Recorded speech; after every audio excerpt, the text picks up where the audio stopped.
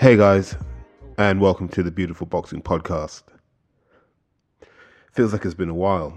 It probably has been a while, to be honest with you. Not much has been going on in the world of boxing, so there probably hasn't been much to talk about. I think the last big event we saw was the Frank Warren show at York Hall. Probably not much to report back on that. Thought it was a really good small hall show.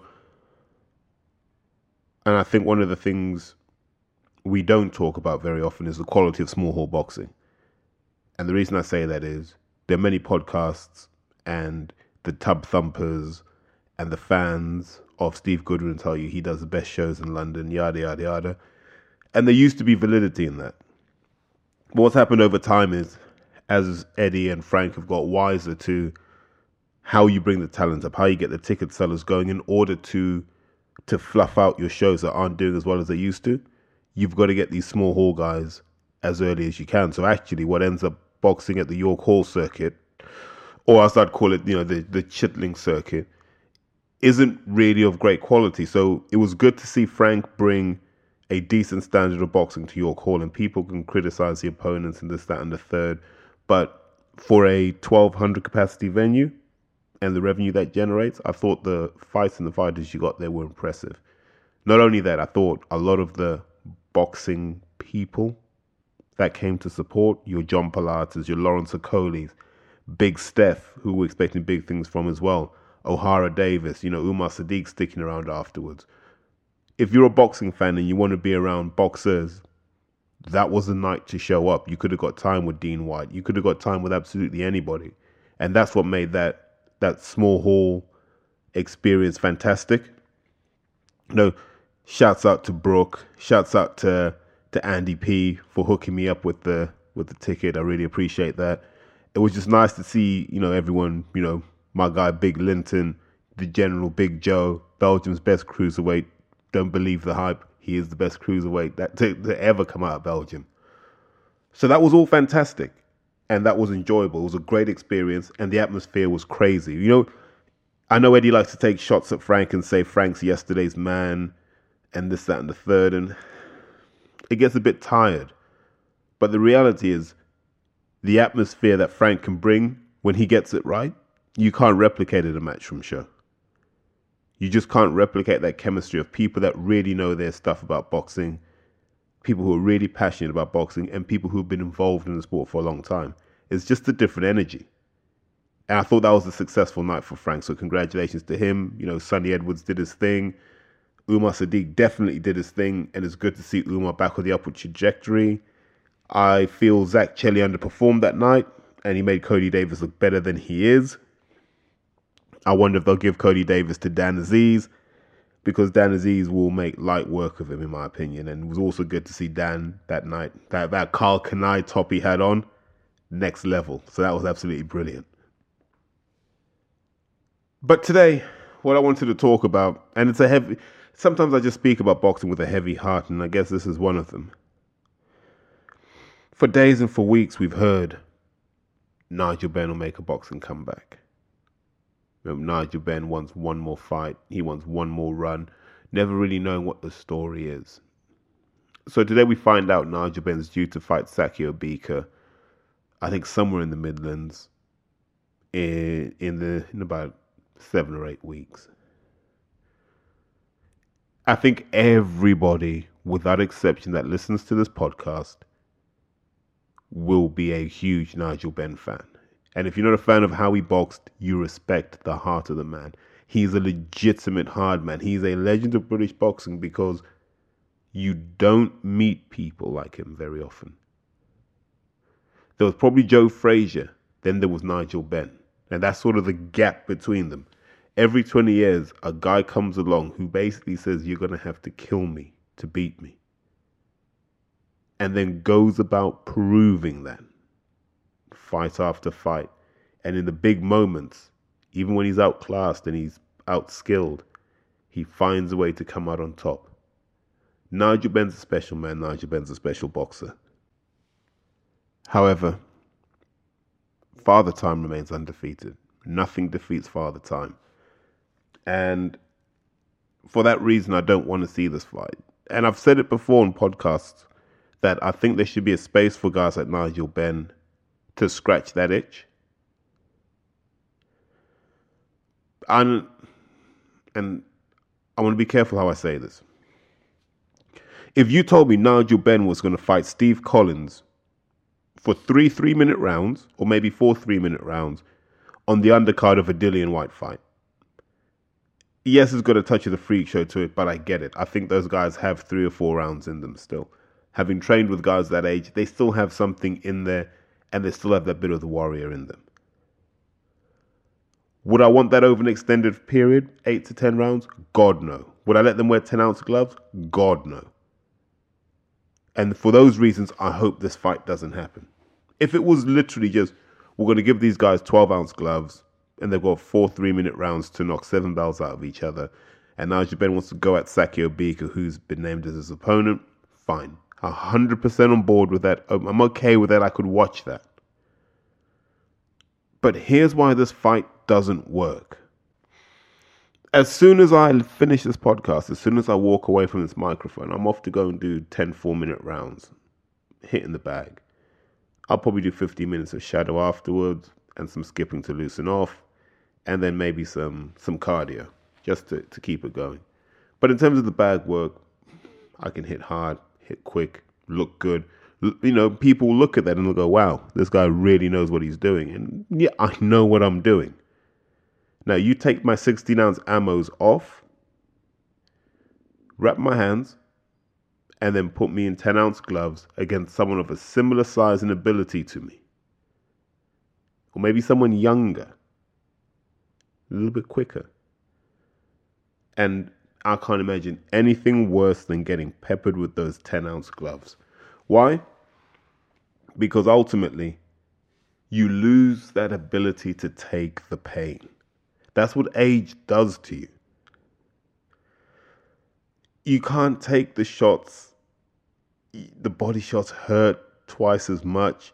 It's almost like you've forgotten what the pain feels like, and you have to go through that whole 5-year cycle of fighting novices and fighting better and better guys until you're ready, so you can get used to the pain in its varying degrees. So I'm worried about that on that level. Can he actually just take the shots that will be coming back? Because Sakio Bika last boxed 2 years ago. And he's reasonably heavy-handed. He's horrible. He's tricky. He's nasty. He's old school. You know, he's cute with the head. All these things that you probably wouldn't want. You'd probably want a softer touch. But Nigel's gone in at the deep end, and I respect that. But it's not, for those reasons, I don't want to see a proper fight. I just don't. Because 55 is 55. You're slower. Your reflexes aren't what they used to be. Your desires just not what it used to be. There's an interesting thing that says the big step changes in testosterone levels in men come every time they have a child. You drop off, you drop off, you drop off, you drop off. And Nigel's had a few kids. So what's really left in the tank from an aggression perspective, from an anger perspective? I have no idea. And I love Nigel Benn. I love Conor Benn. I love that Benn legacy. Whatever's in their DNA, I love that never say die spirit that they have. You know, but I wish Nigel would just look at what Chris does, where Chris goes, no, I'm not getting back in the ring. Why do I need to? I proved everything I needed to back then. And I understand the emotional thing where Nigel feels he wants closure. They were the exact reasons Ricky Hatton gave. And we saw what happened with Senchenko. And Ricky's big regret was he didn't build up to it. Because everyone thinks once you get it, it's just about getting it back. But after 23 years, it's not about just getting it back. It's actually about earning the right to be back in that ring. And that's where I don't know if Nigel's done that. I haven't seen the training, so I don't know. But we'll find out pretty soon. My instincts are the fight won't happen. I don't think the fight will happen for 2 reasons. One, I think common heads will prevail.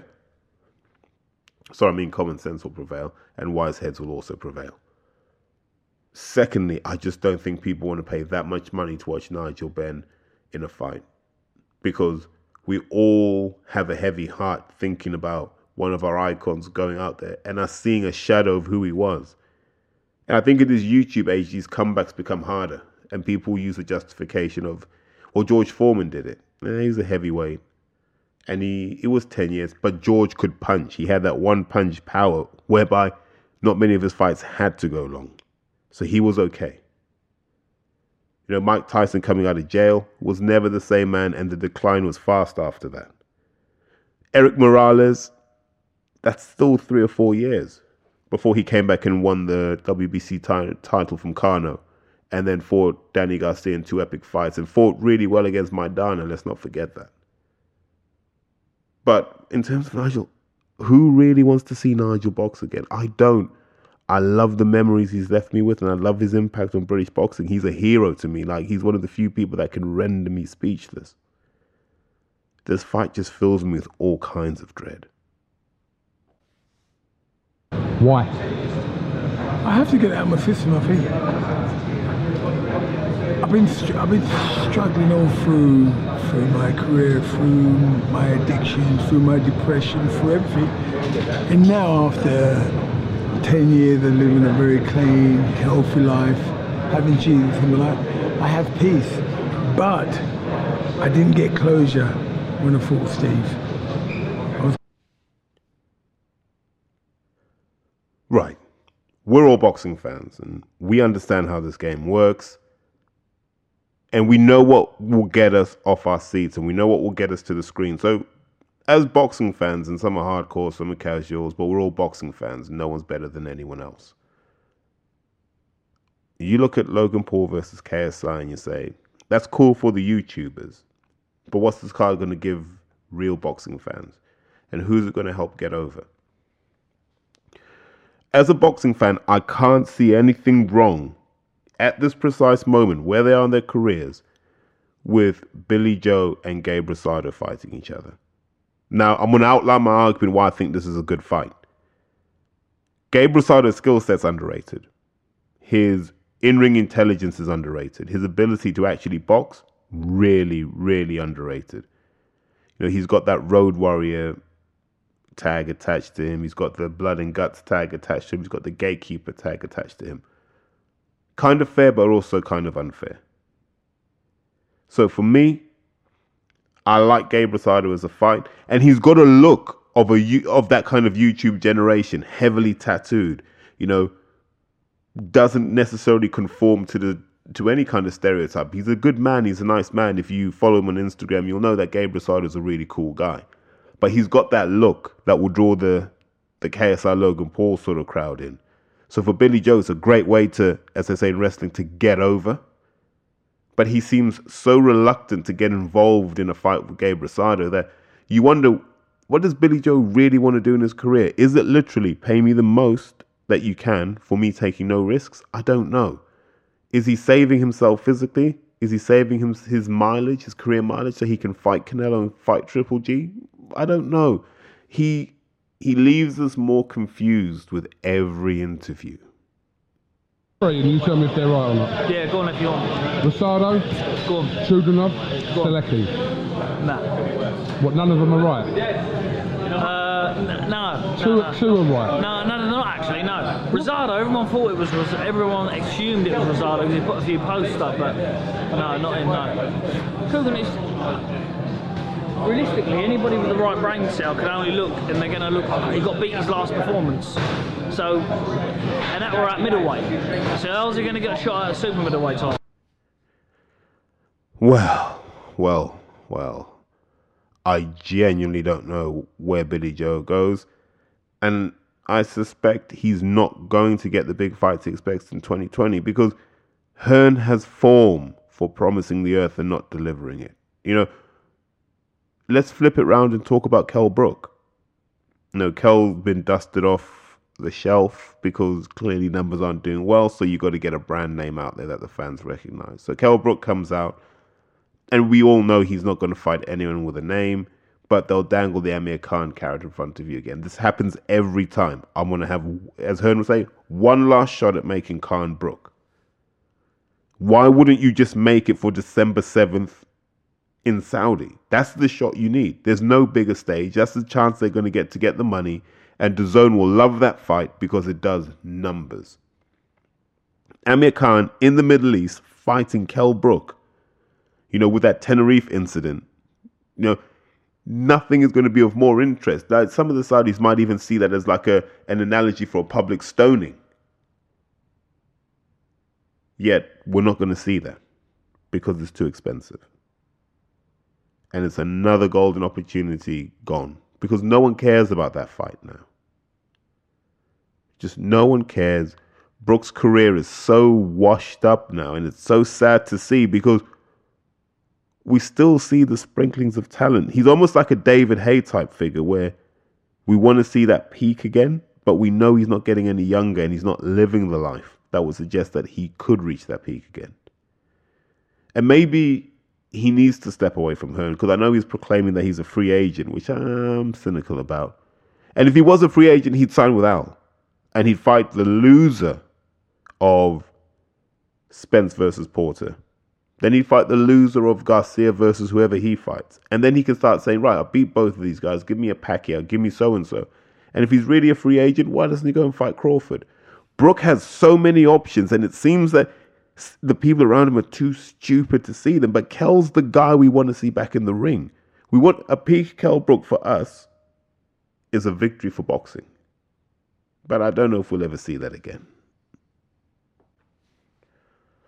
So now I'll come back to my favorite topic, which is obviously Ruiz Joshua or Joshua Ruiz 2, whatever the naming convention is. And it's been strange how in the media we're told Iran has struck the Saudi oil fields with their drones and it's a deliberate escalation. And we're hearing that troops are going to be called in, this, that, and the third. And people forget, I think Saudi Arabia are one of the top 5 spenders in terms of military budget on the planet. So it's not an inconsiderable army. And I think Iran has a standing army of somewhere around 500,000. So the risk factors here are really high. And you imagine that if there was another significant attack on these oil fields, that you are looking at that fight having to be not even postponed, but moved, which would affect the economics of it, I imagine. But we pay lip service to this because according to Hearn, everything's fine and there's no drama. But it's almost as if Hearn's saying one thing and Trump's saying another, and he's hoping that his word will outweigh the words of Donald Trump. And I don't know which one of those two narcissistic morons I distrust more. That's the crazy thing here. We're almost painted into a corner where do you go with the guy you don't trust or the other guy that you don't trust? So until this Middle East thing's solved from a geopolitical perspective, right, we're always going to have this nervousness attached to it around what do you do? When do you pull your fight from there? Do you have to wait for the US to start, sending their Tomahawk missiles in? I'd hope not. But obviously the Saudi-Yemen thing is a problem, and that's a massive risk that no one's talking about, that, angry Yemenis use this boxing as an opportunity to, strike back at the Saudi regime. So if you are thinking of going, you need to think about this, and you really have to do your research on how volatile that region actually is, because there are countries that don't necessarily mess with Saudi Arabia, and they'd love to bring this down as a political statement to say, look, here's your great Saudi kingdom, and we're making mincemeat out of it. So these are discussions that should be had. I think it's the right thing to do, and I don't think it's right that we let Hearn just set the agenda for this, because potentially human lives are at stake. Everyone talked about Saudi Arabia in terms of it doesn't treat women well and so forth, and it stones some people, but no one's talking about what Saudi does in Yemen. And let's not forget, one of the greatest boxers of all time to come out this country is Yemeni. And if I'm correct, Kid Galahad, promoted by Eddie Hearn, is Yemeni too. We haven't heard Kid Galahad talk about this, which has been a shame, because you'd like to hear his views on what's going on there and how he feels about a fight happening in Saudi Arabia. These are the things we'd like to know. But on the upside, and let's try and dwell on the positives regarding this AJ versus Ruiz 2 card. The undercard's looking solid. It's looking like a a real pay-per-view undercard. And I'm always going to offer my opinion on an undercard before the event, because that's how I want to judge it. I want to judge it based on how I feel as a consumer before the event. So if this all comes off and we get Michael Hunter versus Povetkin, all over that fight. All over that fight. I think it's a good benchmark fight for Michael Hunter. And if Michael Hunter can make mincemeat out of Povetkin, which is possible, then Michael Hunter's a real threat to most of those, especially the bigger heavyweights. And you'd almost argue that Ruiz could fight him if he beats Joshua. Even if he loses to Joshua, it's a good fight. Would you put Hunter back in with Usyk as a rematch? Why not? Let's see if it's any different at heavyweight. So Michael Hunter puts himself in the mix for that, which is fantastic. So these are the kind of fights I want to see.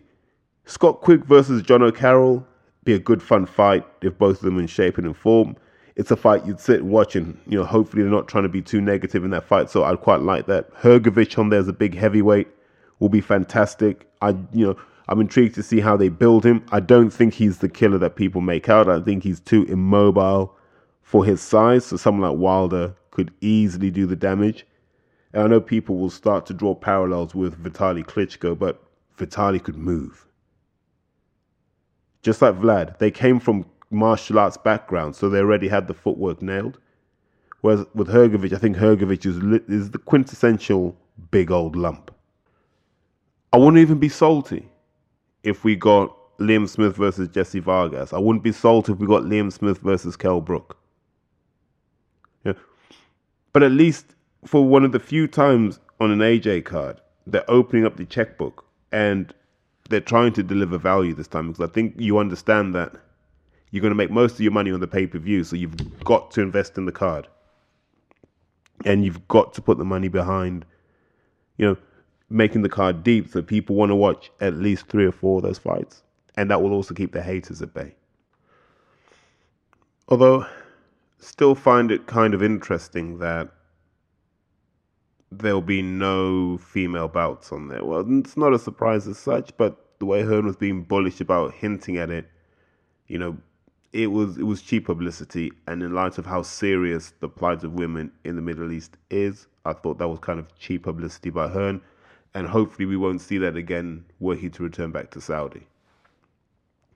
But a fight I want to talk about, and it's a fight I'll be intrigued. I think this is in early November. And it will be Miguel Berchelt versus Jason Sosa. And people go, well, I don't know any of those two guys. Miguel Berchelt's one of those guys who I think is the real deal for a number of reasons. He can punch, he can box, he's tough, he's Mexican. Yes, he hasn't tended to fight away from home too much. And Brits will know him because of the number he did on Georgie Jupp in one of those fights where you think, why was it even made in the first place? But I'll do a pod on matchmaking some other time. Berchelt is a world champion that no one talks about, but he should be on a pound-for-pound list because he minces people. He literally minces people. And I imagine on Lomachenko's list, Berchelt will start to loom high if he can do a real number on Jason Sosa. If he were to ice Jason Sosa, then you've got to start saying that's the only guy we want to see Lomachenko fight after he unifies.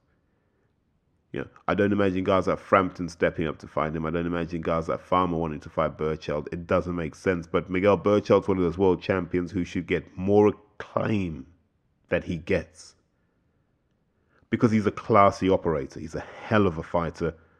And he's the sort of guy that if he was British, he'd be at that Ricky Hatton level of fame. But guys, it's just been a slow week in boxing, hasn't it? The thing we've got to look forward to, though, and this is a shining light on our week in boxing, is we get to see Errol Spence versus Sean Porter. And I think the build-up's been really interesting, and it's been interesting for a number of reasons. The key one is just the clash of personalities. Sean Porter, decorated amateur, deep experience. I've reeled off the names this guy's been in the ring with. The guy was in the Junior World Championships with guys like Luke Campbell. So that's the sort of caliber he is. Luke Campbell, he had a storied rivalry with Danny Jacobs. He's been in with Usyk. He's been in with Matej Korobov, I think. he's been in with a lot of guys who've gone on to do things, and he's got one of those really unbelievable amateur CVs. In terms of guys he's fought, he hasn't beaten all of them, but as a small middleweight, I'm not surprised. And so he goes in with Errol Spence, who has been good, almost from the jump. He's been incredible. Hard to break his nerve. Real stoic character. And you've got, the exuberance of Porter, the stoicism of Spence. And then you've got that all-out action style that Porter brings, but that precise thinking approach that Errol Spence brings. His ability to just break you down methodically, which Porter's going to find. And I suspect Porter might eat a lot more left uppercuts than he has in his career if he tries that bull rushing style of his. And if he tries to outbox Spence, it'll be a long night for him too. I get excited by fights like this because I think it's a good fight for Spence. Because once you beat Porter, you put yourself above Crawford in terms of who's beaten who. Porter's a world champion. It's a unification fight. The winner of this might fight Pacquiao, while Terence Crawford is still treading water on the other side of the river, as they like to say. So we're hoping for a hell of a fight. We're hoping that it's explosive and it's decisive one way or the other. Split decisions or majority decisions won't cut it in this fight. And I do genuinely think that the key will be the Porter left hook and whether that lands or not, and the Errol Spence left uppercut. There will be the two punches. If Spence can establish a left uppercut, be it to the body or the head, and then bring something over the top of that, it's a hard night for Porter and he could get busted up badly. But if Porter can double up on those hooks, double left hooks, straight into a right hook to the body, Spence could have a hard night. He might not be built that tough, but he got through Kell Brook, and Kell Brook is built that tough. So this is an interesting measure. It's a bellwether of where where Errol Spence is in his career. Because if he can wipe the floor with Sean Porter, Hall of Fame trajectory already. But if nothing else, I think this fight's given us a reasonably entertaining build-up. And, when you have two characters like Sean Porter and Errol Spence, vastly different characters, but with equally biting and cutting comments aimed at each other, I don't think there's anything more entertaining in boxing in my eyes. Knocking out 147-pound Showtime Sean Porter.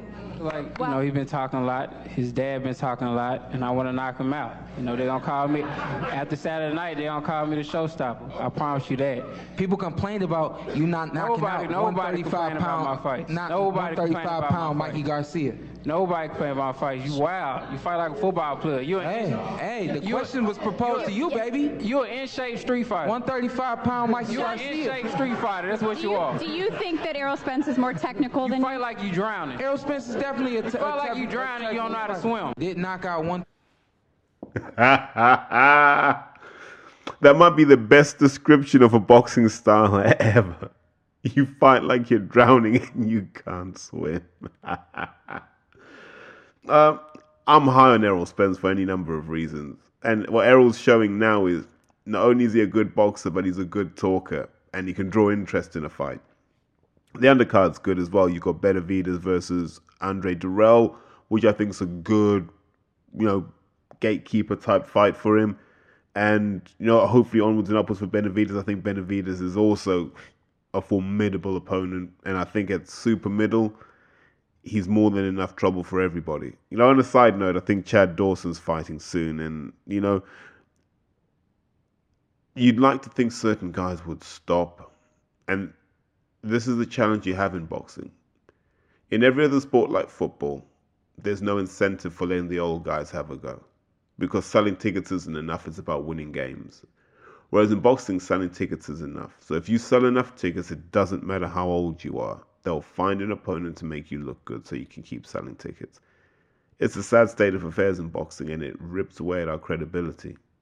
But I don't think there's much you can do about it now. We're in too deep to ever pull ourselves out. Look, I'm going to cut it short because I think I'm probably breaching my 30-minute mark. But, tweet, let me know your thoughts on the Porter Spence fight. Let me know your thoughts on the AJ undercard. And as always, look, thank you for the reviews. I don't know how many we're up to now, but I read those. I've read every single review. I've probably read a lot of them 2 or 3 times. And I read them because I'm looking for ways that we can make the show better. And I'm also looking for ways to make sure you guys get out of it what you want. So any ideas for podcasts, please drop me a message. Probably easier via Twitter, because on Instagram, people send me messages. Then they send me about 50 different videos. Now I've got to scroll up to find what they wanted me to talk about, and it can get quite painful. So, yeah, anything you want me to talk about, let me know. If you want any guests, I'm going to start drifting into that probably from about mid-October, start looking at who we can get on as guests. And if you are a boxer and you're listening and you do want to get on as a guest, look, just send me a private message. Let's have a chat, because the key criteria for it revolves around 2 key areas, actually. So the key criteria: 1, you've got to be a good talker. Yeah? So you've got to have a voice that people are going to understand and engage with you. Number 2, you've got to have a story, or at least a strong opinion about something. And then we can have a 2-way discussion, because it's more, I'm trying to move away from just having a Q&A type thing into more, let's just have a conversation and see what comes out. So you need the right characters to do that. But I think it will do wonders for everyone. We can hopefully break the format. But as always, guys, get in touch on Twitter at Highfield Boxing, Instagram at Highfield Boxing, and let's keep the good fight going. Thanks very much, guys. Take care and enjoy your weekends.